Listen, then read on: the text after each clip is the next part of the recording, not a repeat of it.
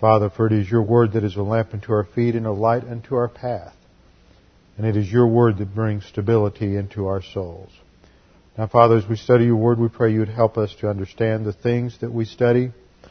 The Holy Spirit would make clear to us the relevance of these things to our own lives, and that we can continue to advance towards spiritual maturity.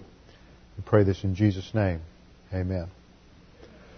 Two or three announcements in case there are those who are still dawdling on their way to class. There's more personal application in that than maybe noted. Jim's up there hauling boxes around. Anyway, I've been asked to announce that there will be a New Year's Eve party for the congregation at the Regal's home. So if you want information on that, you need to call Linda to find out time and place and all of those things, and that's wonderful of them to open their home like that. Second announcement is that I have one of the things that I was asked to do when I first came to the church was to revise the doctrinal statement. Not that we were changing any doctrines per se. It is just that it needed to be worked over with a fine-tooth comb. Some of the verses, I noticed when I was candidating that some of the verses didn't really fit some of the points, that some of the things needed to be said more precisely. There were a couple of other things that weren't said that well. As every generation progresses and false teaching and distorted teaching develops, you always have to modify your doctrinal statements so you include the right catchwords, key phrases, and technical jargon to keep the bad stuff out. So there were some things that needed to be done in that respect as well. There are two copies. What we'll do is, according to the Constitution, I think we're supposed to post this 30 days prior to a congregational meeting. And the way I set this up is there's a line like point number 1 in just regular face type, and then following that there is a point number 1 in bold face type. That's the change. That way you can look at it, see what it was, and what it's being changed to. Some of it's just format, some of it's adding verses, nothing extremely substantive. But these will be posted downstairs along with a sign-up sheet. So if you want your own personal copy, if you sign up, someone will make a copy for you, and then it will be available to you. So those will be posted. Thought there was a third announcement. Is there a third announcement? Third announcement.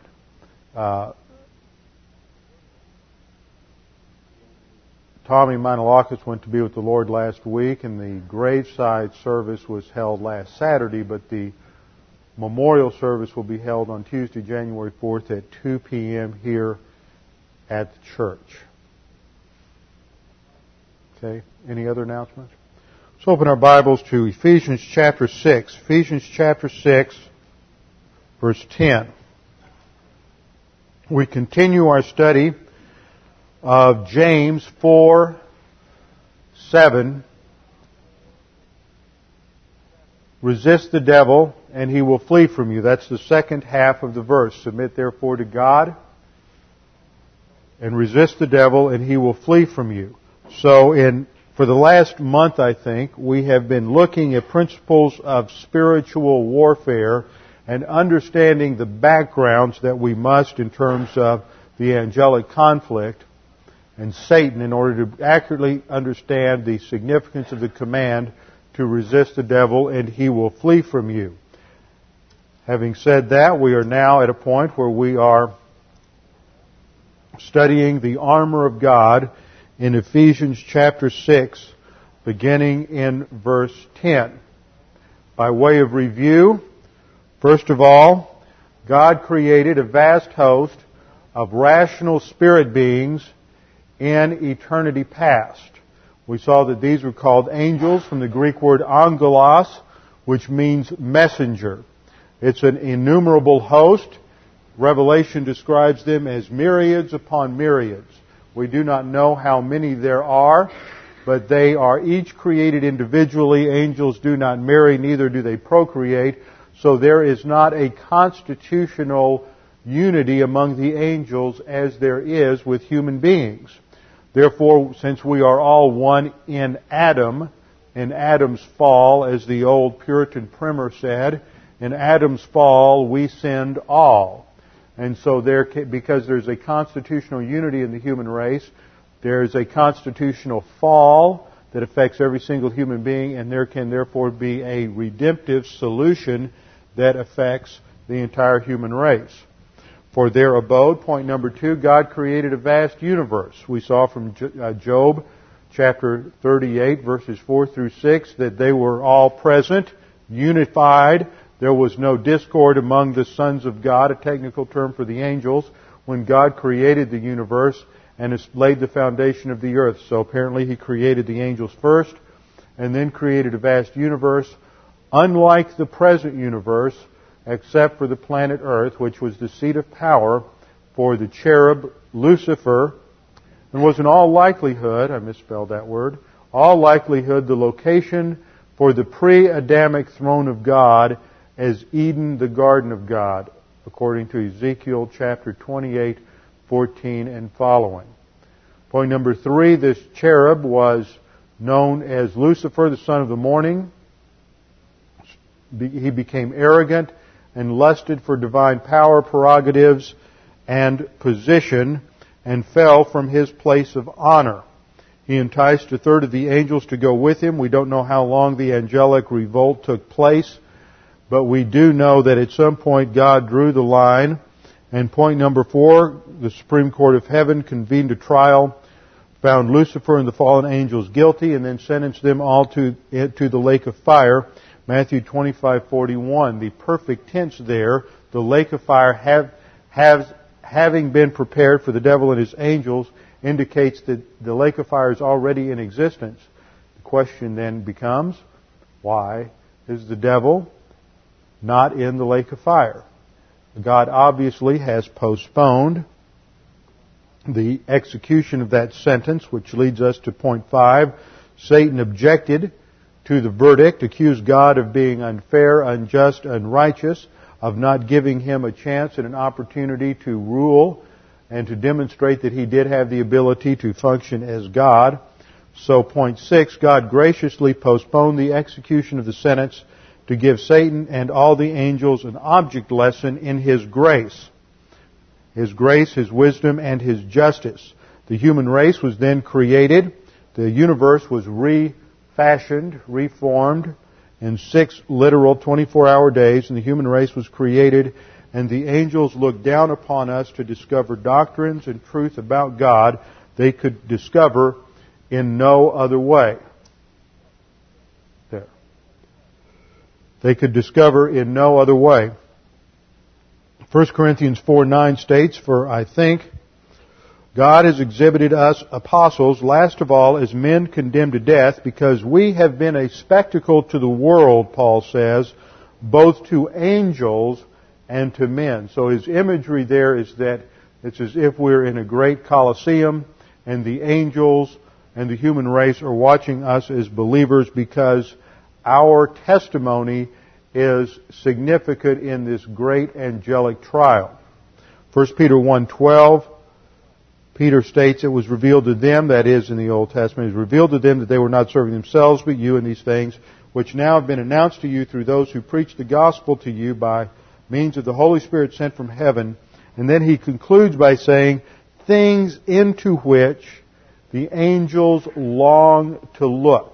That's 1 Peter 1:12. So apparently from that there are things that are going on in the human race in terms of God's relationship to man and man's relationship to God and His redemptive plan and solution that is so foreign to the angels that they are actually learning things about God, His attributes, His essence, and about His grace and His justice through watching us. So we are on display as trophies of the grace of God.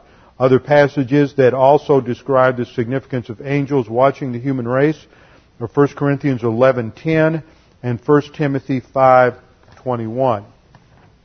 And then point number 7, Satan is, of course, a very real personality. It's often the case that you find people who want to say Satan really doesn't exist. That's just a metaphor for evil, or it's just an illustration of personification of evil or some myth. But the Scripture refers to him by personal names, such as the anointed cherub in Ezekiel 28:14, the ruler of demons in Luke 11:15, the ruler of this world, John 16:11, the God of this age, 2 Corinthians 4:4, and the prince and the power of the air in Ephesians 2:2. He is called Satan or Shatan from the Hebrew 52 times in the Scripture, and that is a title that means adversary. It was a legal term that was sometimes applied to a defense attorney or a prosecutor in a trial.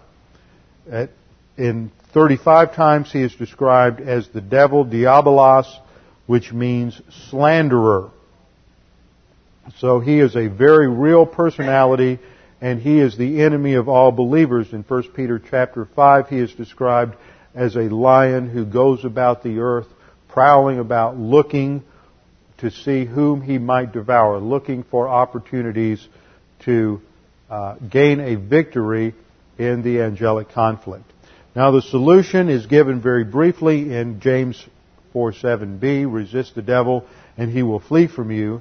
And in order to understand what it means to resist the devil, we need to look at the defense mechanism God has provided in Ephesians chapter 6, which is called the armor of God. Ephesians 6:10 states, finally, be strong in the Lord and in the strength of His might. This is a summary statement of what Paul is going to describe through this metaphor of the armor. Now, the thing to remember about this whole description is that it is simply that it's an illustration. The time that Paul wrote Ephesians, he was a prisoner in Rome and had been a prisoner for a couple of years, if you take it all the way back to the time that he was first thrown in jail in Caesarea, and then he was on the ship and went through the shipwreck and he was taken to Rome. And for about 2 years he waited in Rome before his trial came up. And during that time he was under house arrest. Some think he was actually chained to a guard. I think that there was just a cohort there that regularly had 1 or 2 guards outside of his room. He was fairly free inside of his quarters, but he could not leave. But during this time, he had more than adequate opportunity to observe the conduct, the dress, the accoutrements of the Praetorian Guard, which was an elite unit within the Roman army. And as he was watching them, and he saw their dress, and he saw all of their armor, he drew an analogy with the spiritual life and the protection that God has provided for us. In the same way, I have developed the analogy of a soul fortress. These are just analogies, and one of the reasons we know that they are analogies is that, for example, in the description of the armor in Ephesians chapter 6, we're told that to put on the breastplate of righteousness. Yet in 1 Thessalonians chapter 5, verse 8, Paul uses this armor analogy again, and there he says, having put on the breastplate of faith and love, and as a helmet, the hope of salvation. So there's some similarity, but he uses this same analogy and he moves it around. And just because it's a breastplate of righteousness over in Ephesians 6 doesn't mean that there is an actual, physical, literal breastplate of righteousness. He uses the imagery of armor just to communicate the overall concept of God's protection for the believer. The Old Testament used the same types of metaphor. Talked about God as our rock, that He is our bulwark, He is our fortress, He is our shield. All of these different images are designed to communicate the principle that it is in God and God alone that we have our protection. In fact, the suffering servant, who is a prophetic image in Isaiah of the Messiah, puts on the same type of armor. I think that as Paul was in his room there, he was probably meditating somewhat on Isaiah 59:17, where it describes the Messiah in prophecy, and he put on righteousness like a breastplate and a helmet of salvation upon his head. And he put on garments of vengeance for clothing and wrapped himself with zeal as a mantle. So throughout the Bible you have this imagery, this martial imagery of warfare and the protection of God in the midst of spiritual warfare. It's very important. So Ephesians 6:10 begins, finally, be strong in the Lord and in the strength of His might. The key verb here is the command to be strong. It is endunamao in the Greek. It's a present passive imperative. Now we've studied this and we've seen the present imperatives indicate a standing operating procedure in the spiritual life, as opposed to aorist imperatives, and we'll see those in this passage. Aorist imperatives indicate something that is of crucial, vital importance for the moment. Present imperative indicates a general mandate for the Christian life, whereas an aorist imperative stresses its priority, its significance. Do this right now. The present tense indicates it's a standard operating procedure. The passive voice indicates that the subject receives the action. So we are to be strong in the Lord. So the subject is you, the believer. As believers, we receive our strength from outside of ourselves. It is not up to us. One of the biggest problems we've seen in cosmic thinking in our age, in other ages there were other problems. For example, in the Enlightenment, which was dominated by an emphasis on rationalism or empiricism, man thought that he was smart enough, brilliant enough in order to perceive truth. In empiricism, man thinks that experience is such that if he can test it, validate it, have enough case studies, that he can derive from these case studies important principles about spiritual warfare. In fact, that is a procedure that has been adopted by more than one person in recent years and has led to a lot of confusion about spiritual warfare. And there's one particular writer who I think now, I read something this week, he's the head of the theology department at Moody Bible Institute. He wrote a massive tome, about I think it came out in 86 or 87, called Demon Possession in the Christian. And at the end, his conclusion is that the Bible is very vague about whether or not a Christian can be demon possessed. So since the Bible really doesn't give enough evidence one way or the other, then we just have to decide it on the basis of our experience. And his conclusion is basically that since I have over 300 case studies in my files of Christians who are demon possessed, therefore Christians must be demon possessed. It's very easy to succumb to this kind of reasoning. Merrill Unger, who is a very well-known scholar, professor of Old Testament at Dallas Seminary, wrote a book called Biblical Demonology that's a classic in the subject, came out in the early 50s, and he stated in there that Christians could not be demon-possessed. Then he received thousands and thousands of letters from missionaries overseas stating that they had dealt with all these cases of Christians who could be demon-possessed. So Unger then traveled, saw these cases, and on the basis of experience, not on the basis of study from the Word of God, but on the basis of experience, decided that Christians could, after all, be demon-possessed. See, this is the problem, is that we place our ultimate authority on either our reasoning, our human reason called rationalism, or empiricism, or in our age, remember the study we did back in August on postmodernism, the basic seat of authority in a postmodern, emotional, mystically oriented culture is intuition. That somehow I meet a person, they have all kinds of problems, they scream, they yell, they voice a barrage of obscenities at me, foam at the mouth. I intuitively know that they must be demon-possessed. And why do I intuitively know this? Because I have identified in mysticism, Christians are identifying their intuition with the inner voice of the Holy Spirit. And then you'll always find somebody go to Romans chapter 8, where it says the Holy Spirit witnesses with our spirit. And they'll say, well, the Spirit tells me this.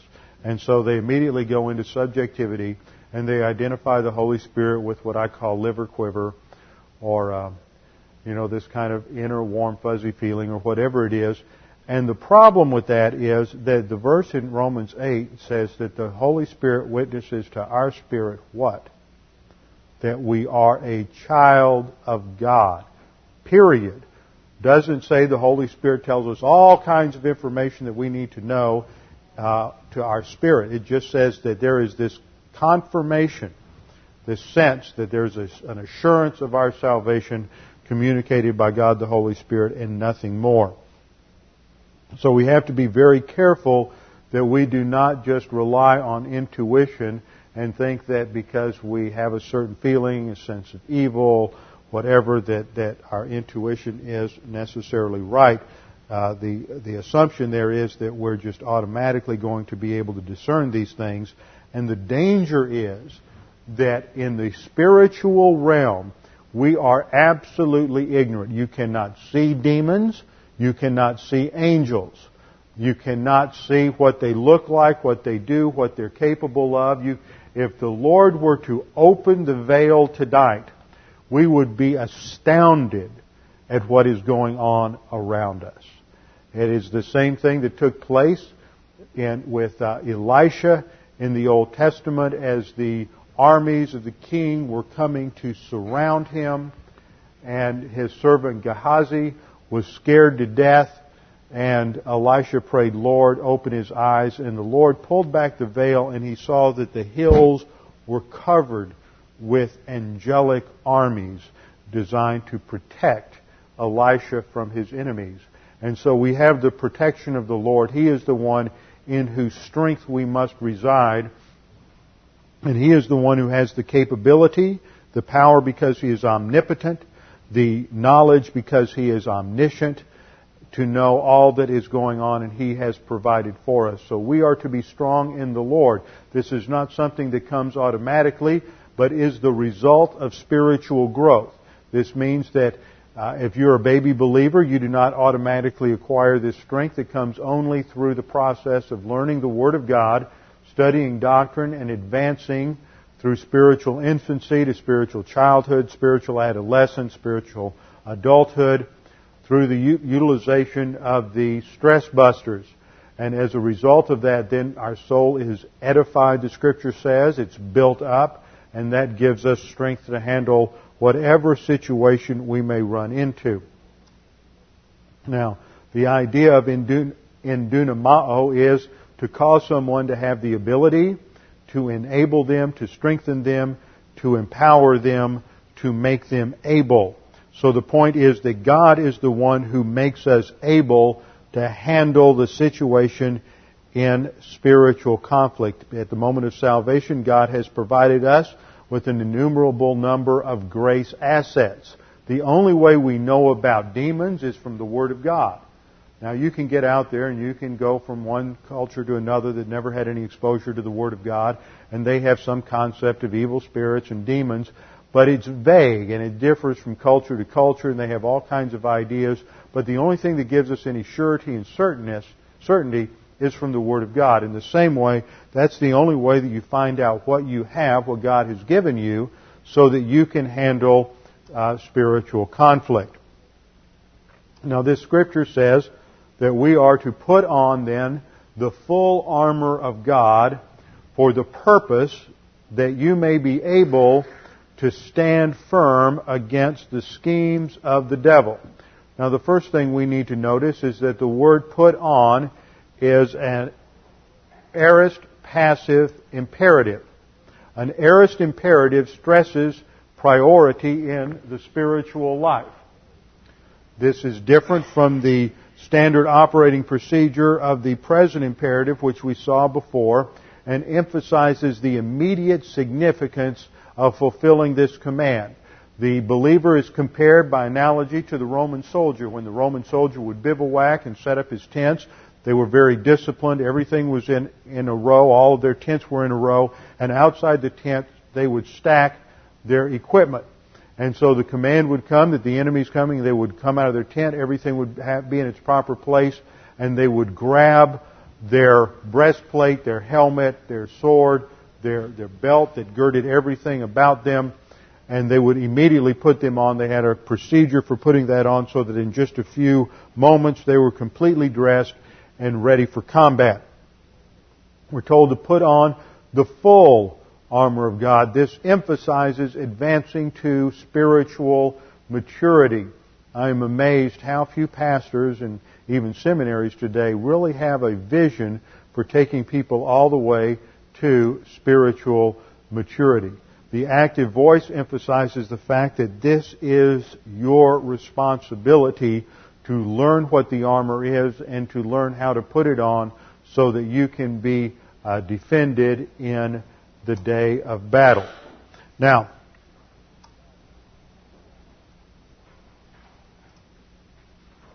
the verse goes on to say that, purpose clause, that you may be able to stand firm against the schemes of the devil.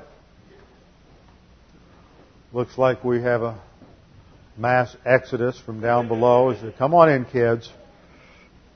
Find your folks and sit down. Get comfortable.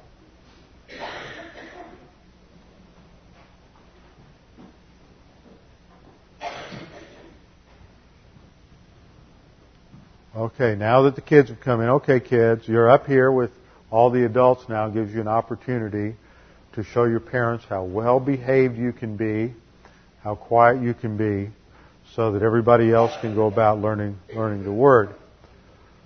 And you came in very quietly. I want to commend you for that. That was very well done. Put on the full armor of God. See, kids, we're studying a great passage tonight about battle and armor. That'll appeal to Matt, boys, talking about armor and fighting. Put on the full armor of God. This allows you to stand firm against the schemes of the devil. Now, the term for armor of God is the word panopleon to theou, which means the full armor, not just partial armor. And then there's a purpose clause here, to be able to stand firm, which is steni in the Greek. It's an aorist infinitive, and the dictionary form of this verb is histemi. Now, there are two words that we're going to see in this study, and that is histemi and anthistemi. They're very similar. Histemi. See, now you see how different my scribble looks than real Greek. And anthistemi.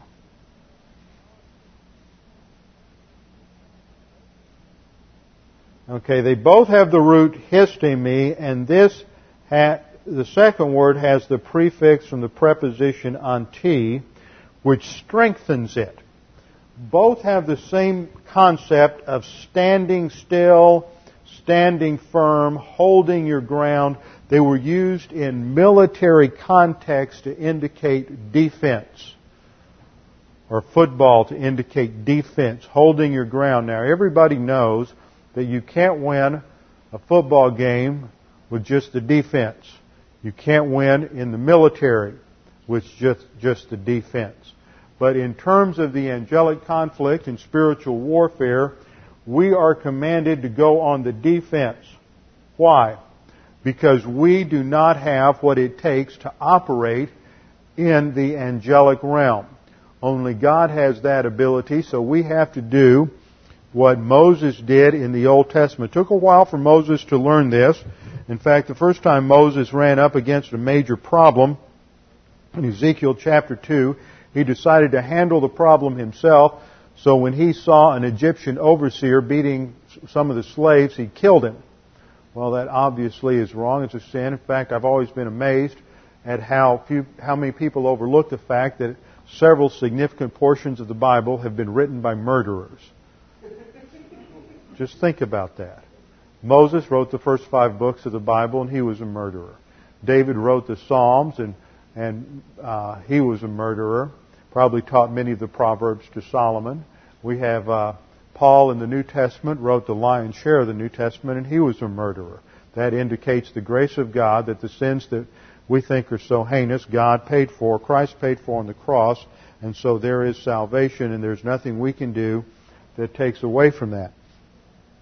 Now, we are involved in a defensive position, and as I said, Moses learned that he can't do it himself. It took 40 years on the back side, that means the west side of the wilderness, before he learned the principle that the battle was the Lord's. And when the Jews escaped from Egypt and they had their freedom, one of the first things they had to learn was the principle of freedom through military victory, because they ran into a mass migration of one of the strongest military migratory forces in the ancient world, and that was the Amalekites. And they had to go into battle, and they were outnumbered and they were outclassed by the Amalekites, and they had not had any training. The Jews had not had any training. They didn't understand any of the concepts of the martial arts at that time, and the Amalekites did.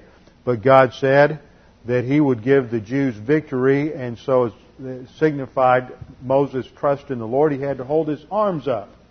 And Moses instructed the people to stand still and see the deliverance of the Lord, and he stood there with his arms up, and when he'd get tired, his arms would drop, and the Jews would begin to lose, and so he got Aaron on one hand and Hur on the other hand to hold his arms up, and the Jews had victory. But he learned the principle that the believer is supposed to stand still to see the deliverance of the Lord. And when the Jewish scribes translated the Hebrew Old Testament into Greek, guess what Greek word they used to translate Moses' command to stand still and see the deliverance of the Lord? It's the word we're studying in this context, histemi, and it means to take up a defensive position. And the apostle uses either histemi or anthistemi about 5 times in this passage in Ephesians chapter 6 to emphasize the principle that the believer is not to be engaged in offensive action against Satan and the demons, because we do not know what's going on. In fact, this is an argument from experience, and I acknowledge that, but in all the years that I've studied this issue and been involved in this and done some debates on this issue, and Tommy, whom I wrote the book on spiritual warfare with, has also been in debate, we never seem to run into pastors who have problems with demon possession unless they're open to the fact that Christians can be demon possessed. Now, the retort that we hear is that, well, since you don't believe in it, you never see it. Frankly, I think that if somebody's bouncing off the walls, throwing up split pea soup or whatever, and screaming obscenities and ripping their clothes off, or if they're breaking iron chains, that we would somehow recognize that demon possession was a possibility. But it seems to be that only the pastors and ministries that believe that Christians can be demon possessed seem to find it. And so I think that they're predisposed. And I also think the problem is that so many Christians just have a superficial view of the depravity of the sin nature, so that when they see people involved in certain activities, or they just can't believe that just comes from the depravity of their own sin nature. Now, Satan has various strategies, this passage says, that if we are strong in the Lord, that one of these days I'm going to learn how to use this little projector, and we're going to have some really slick things. But until then, you're just going to have to put up with my ineptness here.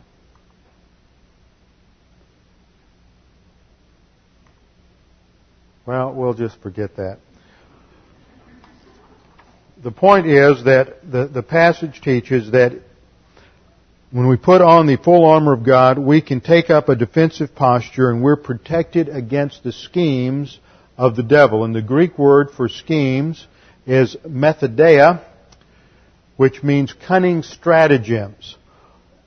Satan has all sorts of schemes to distract believers from the truth, to distort the truth, and to destroy the witness of Christians and to blind unbelievers to the truth of the gospel. His greatest strategy always seems to involve the various philosophies and religions in the world. The Bible warns us that every way apart from God's way of thinking is demonic. Remember our study in James chapter 3, 13 through 15, which defined human thinking as earthly, natural, and the Greek word is soulish, that is, apart from regeneration. It's the same word used to describe the unbeliever. It's earthly, natural, and demonic. Now, most of us don't think that certain views, certain philosophies such as existentialism or pragmatism, idealism, Platonism, Aristotelianism, whatever it might be, that certain ideologies, certain philosophies of life are demonic. But what the Scripture says is anything that does not align 100% with the thinking of God's Word is demonic. It is aligned with the same kind of thinking as Satan and the demons. Why? Because at its core is based the idea that man, independent from God, has the ability to understand and define reality without submitting to the authority of God and His revelation. All of this goes under the title of the cosmic system. In the Greek, the word is cosmos. And under cosmic system, we find a number of demonic deceptions, moral relativism, situational ethics, the postmodern thought of today, as well as the modern thought of a generation ago and Enlightenment thinking a century ago. We find the New Age movement with all its emphasis on angels and spiritism and necromancy, and all of that is all part of Satan's cosmic system. He has thousands of different things, but they all have certain things in common. All of the various social experimentation programs, from feminism to gay rights, are all part of Satan's agenda. The proliferation of pagan religions and apostate Christian cults. All of this is defined in the Scriptures as the doctrines of demons in 1 Timothy 4:1. In one of his parables, Jesus says that Satan's role is to take the word from the mind so that they will not believe and be saved.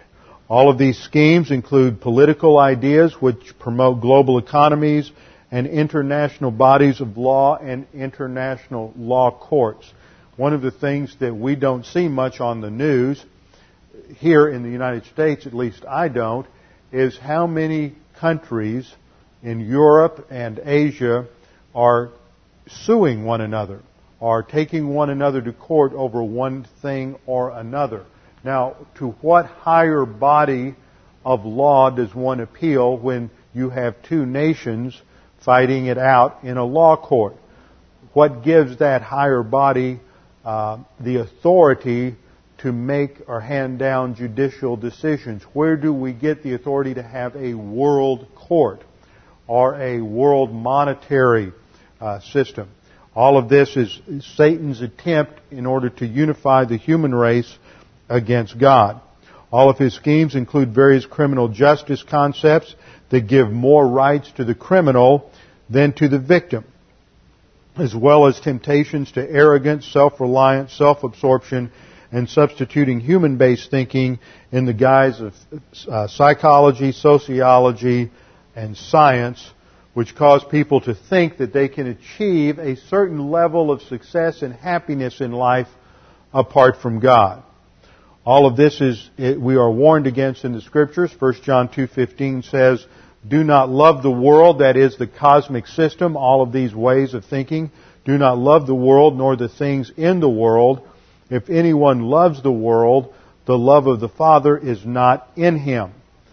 For all that is in the world," see the core elements of cosmic thinking, lust of the flesh, the lust of the eyes, and the boastful pride of life, is not from the Father, but is from the world. See, once again, John juxtaposes two ways of doing things. It's either God's way or Satan's way, and there's no in between.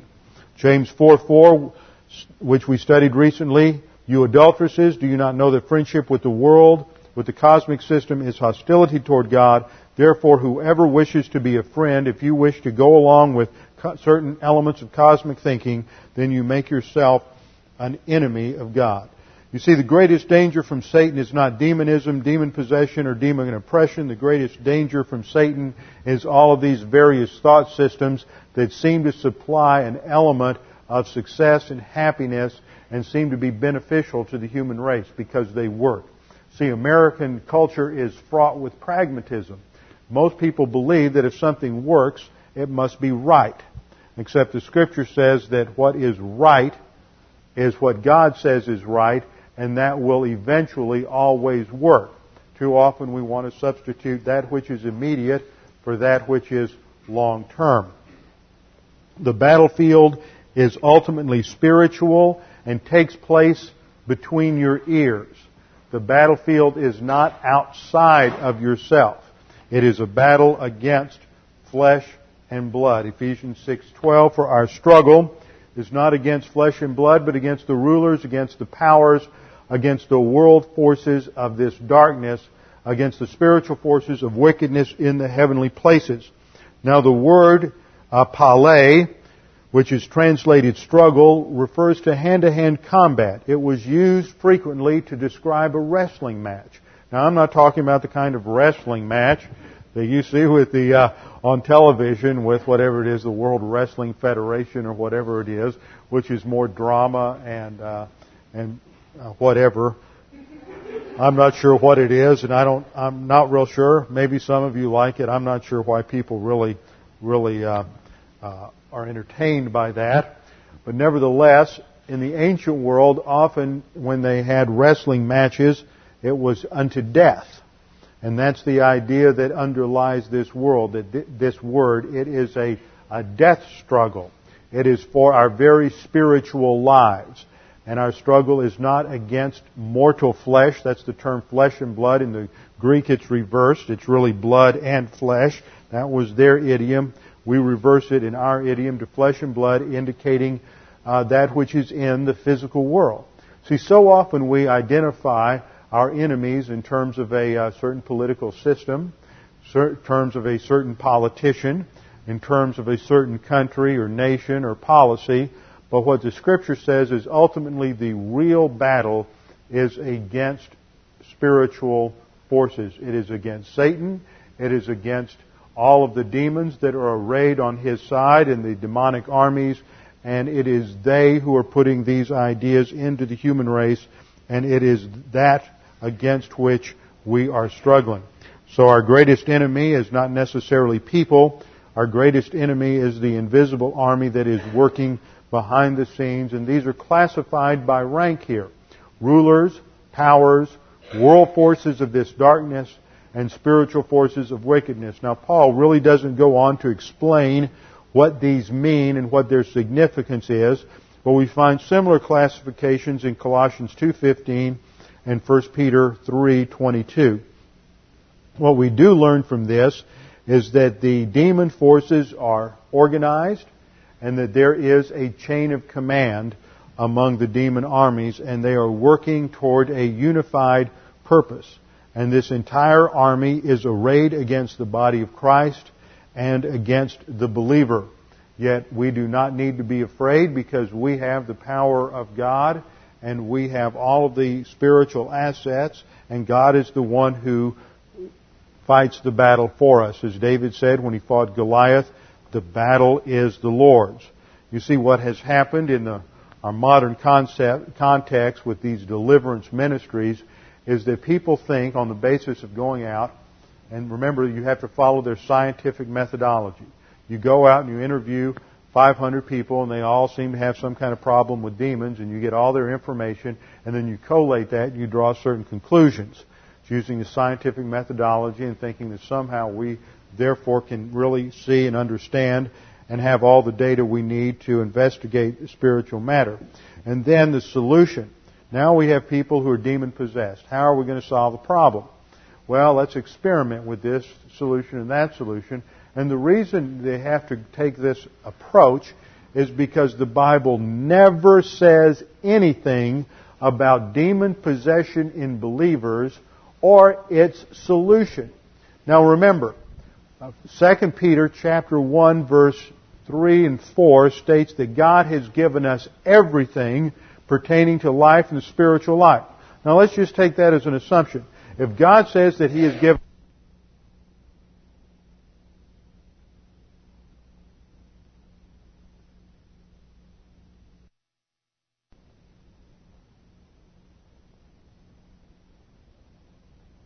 the spiritual life, don't you think that at the very least, at the very minimum, that would include something about the fact that you as a believer can have your body co-opted by another entity and used for its agenda?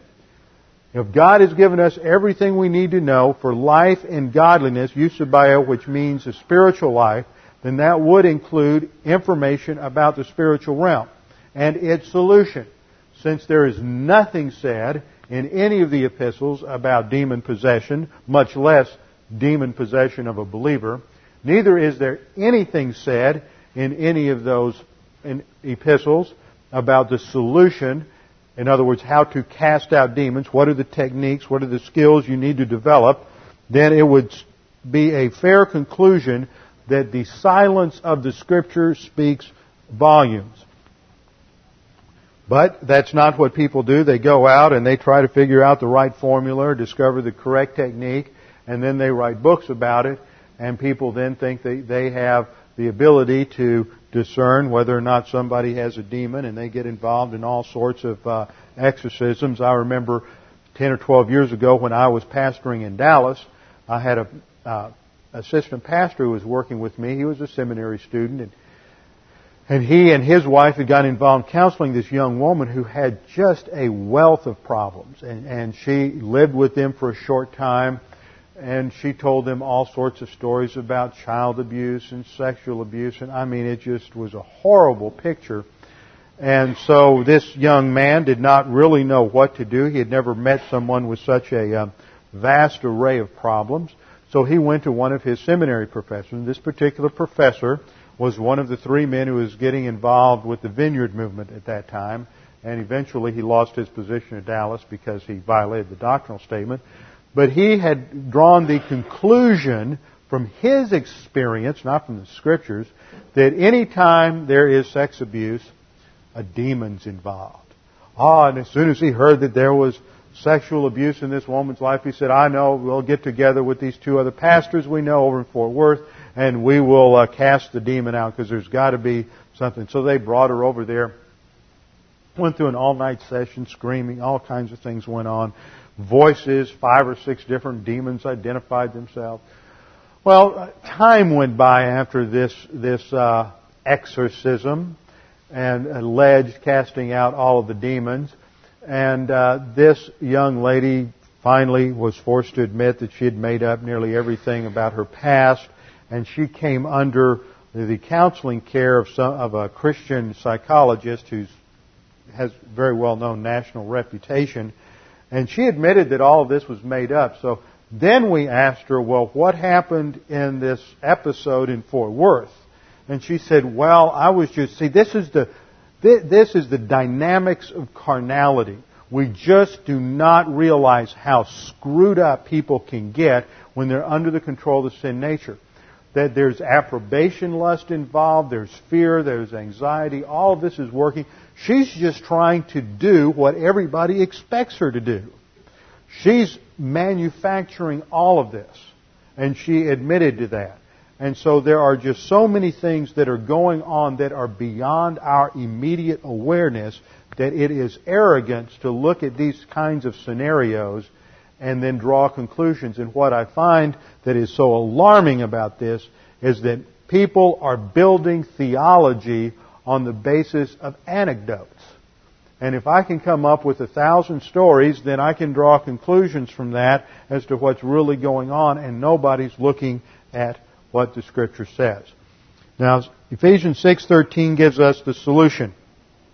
Therefore, take up the full armor of God. Once again, we see the word analambano, the command there. It's a present active indicative, indicating this is to be standard procedure in the spiritual life. We pick up the full armor for the purpose, hina, plus a subjunctive, in order that you might be able to stand, that you might be able to resist. And the Greek word there is our friend anthistemi. That's the word that's used in James 4:7. That's our passage. How then are we to resist the devil so that he will flee from you? By putting on the armor of God. It is the armor of God that allows us to resist the devil, to fulfill the mandate in James 4:7, so that we can stand our ground and not be defeated in the angelic conflict. We take up the full armor of God that you may be able to resist in the evil day. Notice it doesn't say to attack. It says to resist in the evil day, and the evil day is that particular time when you come into certain adversity or conflict, when the angelic conflict is raging around you. The armament of the soldier involves several different aspects, not all of which are included by Paul in this analogy. He just focuses on 6. Romans wore a helmet. It was made of leather and then covered with strips of metal. Had a breastplate that was primarily leather and also covered with strips of metal. Sometimes it was made out of brass for the officers. He wore a thick leather belt which wrapped around his waist. From that belt there were wide leather strips that hang down. That was designed to protect his legs and to protect the middle area. It was also to this belt that was affixed his sword. And his breastplate was tied for stability to that belt, so it was that belt that held everything together. He would take his tunic, he would pull it up and stick it inside that belt so that it wouldn't get in his way when he was involved in combat. He wore what I call combat sandals. Some of you men have worn combat boots. Well, he had combat sandals called a caligai. He also had a shield, a sword. He usually had a couple of javelins and carried about 60 pounds of equipment when he went into battle.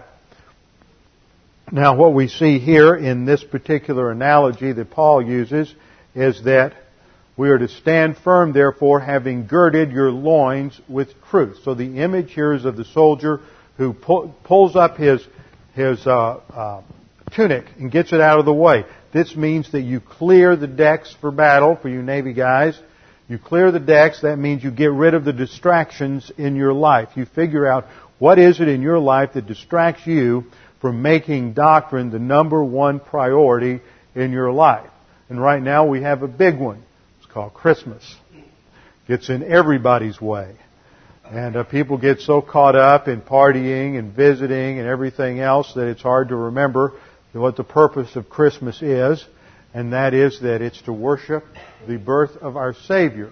And we get caught up in gift giving. We put pressure on ourselves. We get caught up in all kinds of unrealistic expectations, thinking that this Christmas will be the best time we've had with our family.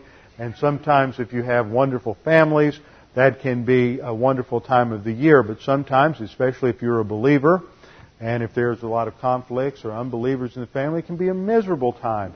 And it's very hard for some people at this time of year, people who are alone. It's a real test for them to rely upon the Lord. So they have to realize what their priorities are and gird up their loins. That means to get rid of the distractions, focus on the truth. And the truth here is all of the principles and precepts that are encapsulated in the Scriptures, and that is what we call Bible doctrine. Notice that the first word here, the command, is to stand firm, and it is the aorist active, it's the present active indicative of histemi. Notice this word again. How many times Paul repeats this word? What do you think the point is? Stand your ground. He doesn't say advance. He doesn't say attack. Simply stand your ground. The belt is this huge belt that was called the baldric that the Roman soldier would tie up, pull tight around his waist, and then he would tie all of his equipment to that. Paul calls it the truth because it is the truth of Bible doctrine, the principles and precepts of divine revelation that hold everything together in our lives. It is the truth of God's Word that gives us stability in times of adversity and conflict in our lives. It is the truth of God's Word that sets the believer free from the rule of the sin nature and the domination of human viewpoint thinking, which is also called demonic thinking. Remember, it was rejection of the truth that led to Adam's disobedience. It was reliance upon the truth that was the bulwark of Jesus' defense against the devil's temptations in Matthew chapter 4. Truth was the fortress of David's mental attitude in Proverbs 20:28. Truth denied was what led to the death of Ananias and Sapphira as they followed the thoughts and the temptations of the father of lies in Acts 5:3, put together with John 8:44. Truth is a defensive weapon. It is not an offensive weapon. The whole concept of armor is designed to do what? It is designed to defend the individual and to protect him. What we'll see, even when you get to the sword of the Spirit, the Machaira, the short sword, is seen in this analogy not as an offensive weapon, but as a defensive weapon used in the counterattack. But it is not, it is simply designed to protect the believer, and we'll see how it's used in a minute. So we stand firm, having girded our loins with truth, and having put on the breastplate of righteousness. Now this involves two aspects. It involves both the imputed righteousness from our salvation. At the moment of faith alone in Christ alone, God the Father imputes to us the perfect righteousness of Jesus Christ. And that's the foundation of our protection. But then if you are a believer and you get involved in disobedience to God and carnality and extended carnality, and you're living a life that is characterized by all types of mental attitude sins and overt sins and sins of the tongue, then you have already been defeated in spiritual warfare. So the breastplate of righteousness here is not simply imputed righteousness, but imputed righteousness that is then parlayed into practical or experiential righteousness as you grow and advance in the spiritual life, applying doctrine in your life, living a life under the filling of God the Holy Spirit, so that divine good, the production of the Holy Spirit, is produced in your life. That is what protects the believer in spiritual warfare. In verse 15, see, this is the problem with this new technology, is you get ahead of yourself and lose your focus. I'm done. Ephesians 6:15, having shod your feet with the preparation of the gospel of feet. Now the Roman soldier wore this caligae, a hobnail, studded, half-inch thick, studded leather sole that protected his feet. Nothing's more important to an infantry soldier than his feet.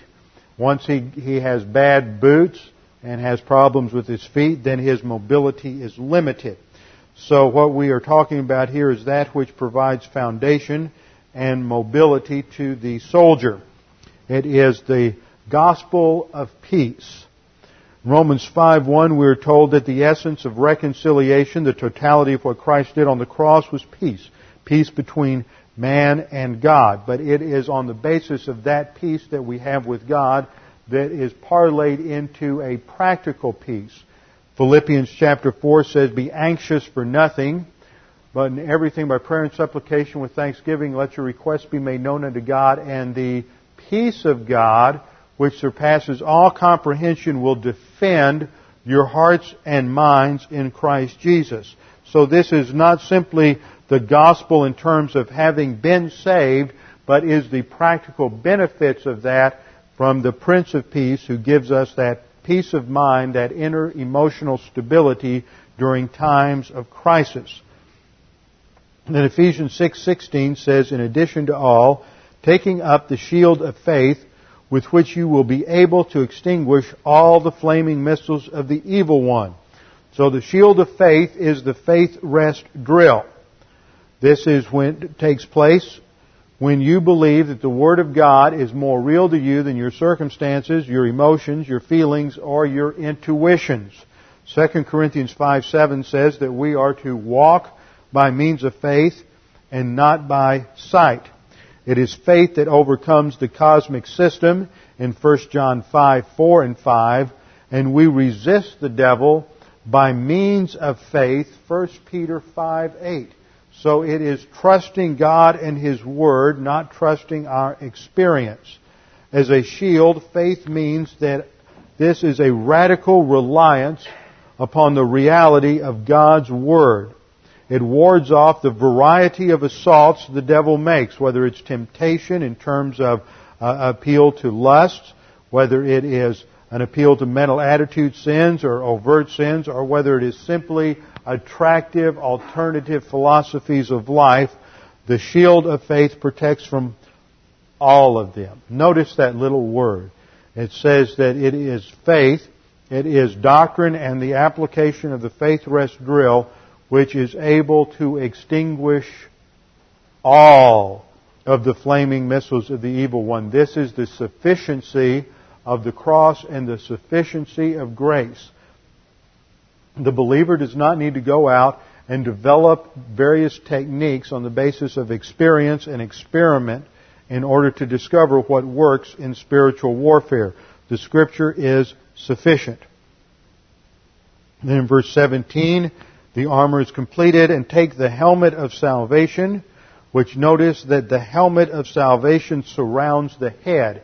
It is that which protects the head, the seat of the soul, from injury in spiritual warfare. I think that is an indication that, again, that a believer cannot be demon-possessed, because that is where that would take place.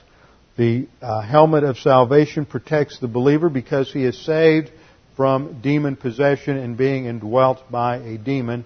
And then the sword of the Spirit, which is the Word of God. And the word here translated Word of God is not the word logos, which has to do with the principles of God's Word, but it is the word rhema, R-H-E-M-A, which has to do with the applied Word. Now, you have studied the temptations of Jesus in the wilderness when after 40 days of fasting in the wilderness, Satan came to him with 3 temptations. Now, we don't have time to go through those in detail, but in each one of those cases, Satan tempted the Lord, and he either used a principle from the Old Testament, or in 2 cases, he quoted the Word of God, and he quoted it and distorted it and misapplied it. How did Jesus answer? Every time he answered, he quoted a passage of Scripture. In other words, it's thrust and parry. Thrust and parry. Thrust and parry. Satan would attack with the thrust, and the Lord used the Word, the sword of the Spirit, to parry the thrust. He did not engage in offense. He parries the thrust. He does not drive the point home. It is not offensive at all in the way he uses the Scripture in Matthew 4:1. So that's the illustration of how the sword of the Spirit is used in the believer's life. Now, all of this is strengthened and is involved in an attitude of prayer. With all prayer and petition, pray at all times in pneumati, by means of God the Holy Spirit. We have seen this phrase again and again. It is not, I was reading an author on spiritual warfare last night, and he said it was praying in the Spirit. And when we're together and we pray, God the Holy Spirit makes it clear to us what we are to say and what we are to do. This is mysticism. It is using intuition and confusing that with what the Scripture says. And it is so sad that here this particular writer is the head of the master's program at what used to be a good seminary, Talbot. And that what's happening, as I said last week, is that more and more people are getting caught up in experiential theology. It's theology, it's anecdotal theology. It's not biblical theology. And the way they distort the Scripture is just amazing and frustrating to me. Because what the Scripture tells us is so phenomenal, that God has provided for us in His grace perfect solutions to all of our problems, even those that we're unaware of in the spiritual realm. God has given us more than enough spiritual assets to solve every single problem in our lives. And all we have to do is learn what these assets are so that we can take up the full armor of God and utilize that and reside in that armor, whether we're talking about the armor of God or the soul fortress or however we want to use the image. God provides everything to protect us, and we need to be like David, saying the battle is the Lord's, and Moses, stand still and see the deliverance of the Lord. And there's no room at all to be motivated by fear and anxiety that somehow we can pick up a demon. We can go get involved with some object that has a demon with it, and suddenly we're demon possessed or demon oppressed, and we have all kinds of problems. That's not the issue. The issue is walking by means of God the Holy Spirit, moving forward in the spiritual life, and God takes care of everything else. It is not something that should be a focus or worry in the believer's life. With our heads bowed and our eyes closed. Father, we do thank you for your magnificent grace, that not only have you provided for us a salvation that goes far beyond anything we could ever imagine or hope for, but you have provided a spiritual life and the indwelling of God the Holy Spirit, who leads and directs us, who teaches us, and you have given us your Word.